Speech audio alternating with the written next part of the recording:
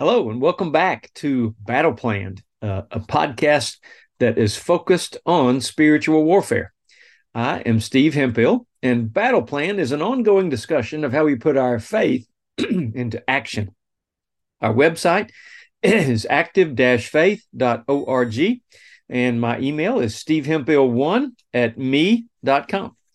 I'd love to hear from you. Do question and answers once a month on the first Thursday of each month, all free.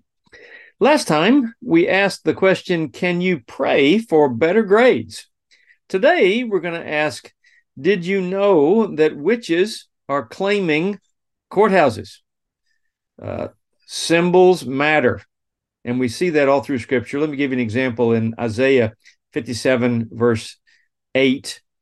It says in the NLT, you have put pagan symbols on your doorposts and behind your doors. You've left me and climbed into bed with these detestable gods. You have committed yourselves to them. Here we have the Israelites putting pagan symbols on their home. They put the mezuzah on the doorpost to honor God, and they were putting pagan symbols behind their doors. It'd be like worshiping Allah on Friday and Jesus on Sunday. So you can't do that. Those turn God against you. And it says in this particular verse, you've left me and climbed into bed with these detestable gods. So invisible demonic gods are behind the pagan symbols. They're connected to the pagan symbols.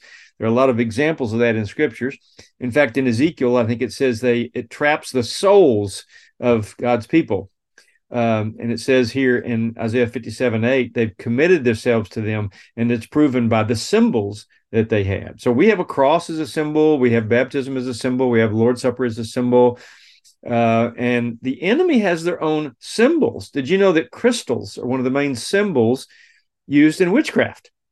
If you look up in Wikipedia, it explains that crystals are used for gazing in on a distant conversation, or the word for that is scrying, to scry a conversation. They can help you look into the future. You've heard of a crystal ball.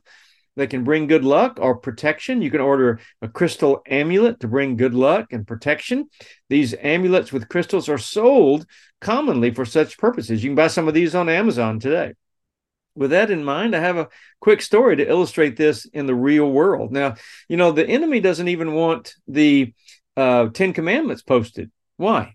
Because they're a symbol on the land of God's authority over the land.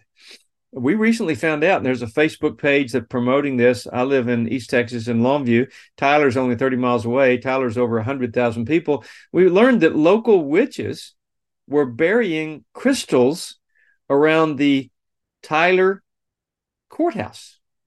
Now, why would they do that?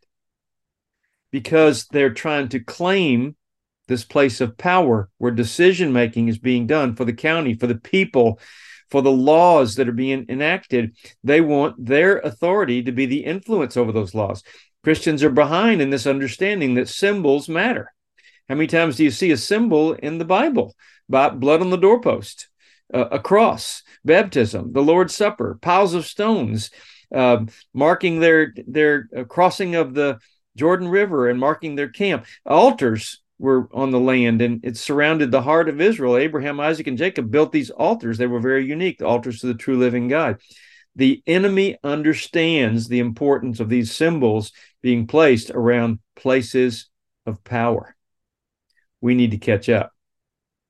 So, in light of today's thoughts, let me suggest that part of your personal battle plan might be to ask God to show you in the Bible how symbols on the land are used.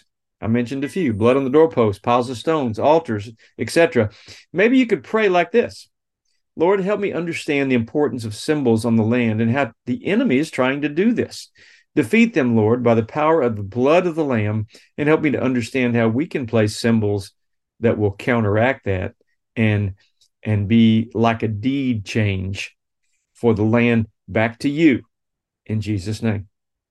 I'll see you next time on Battle Plan, and we're going to talk about how your prayers are saved in golden bowls. This will be a very encouraging episode. Be sure and don't miss. Your prayers are saved in golden bowls. Let me remind you to keep praying, because prayer works. God loves you, and I love you. Have a great day.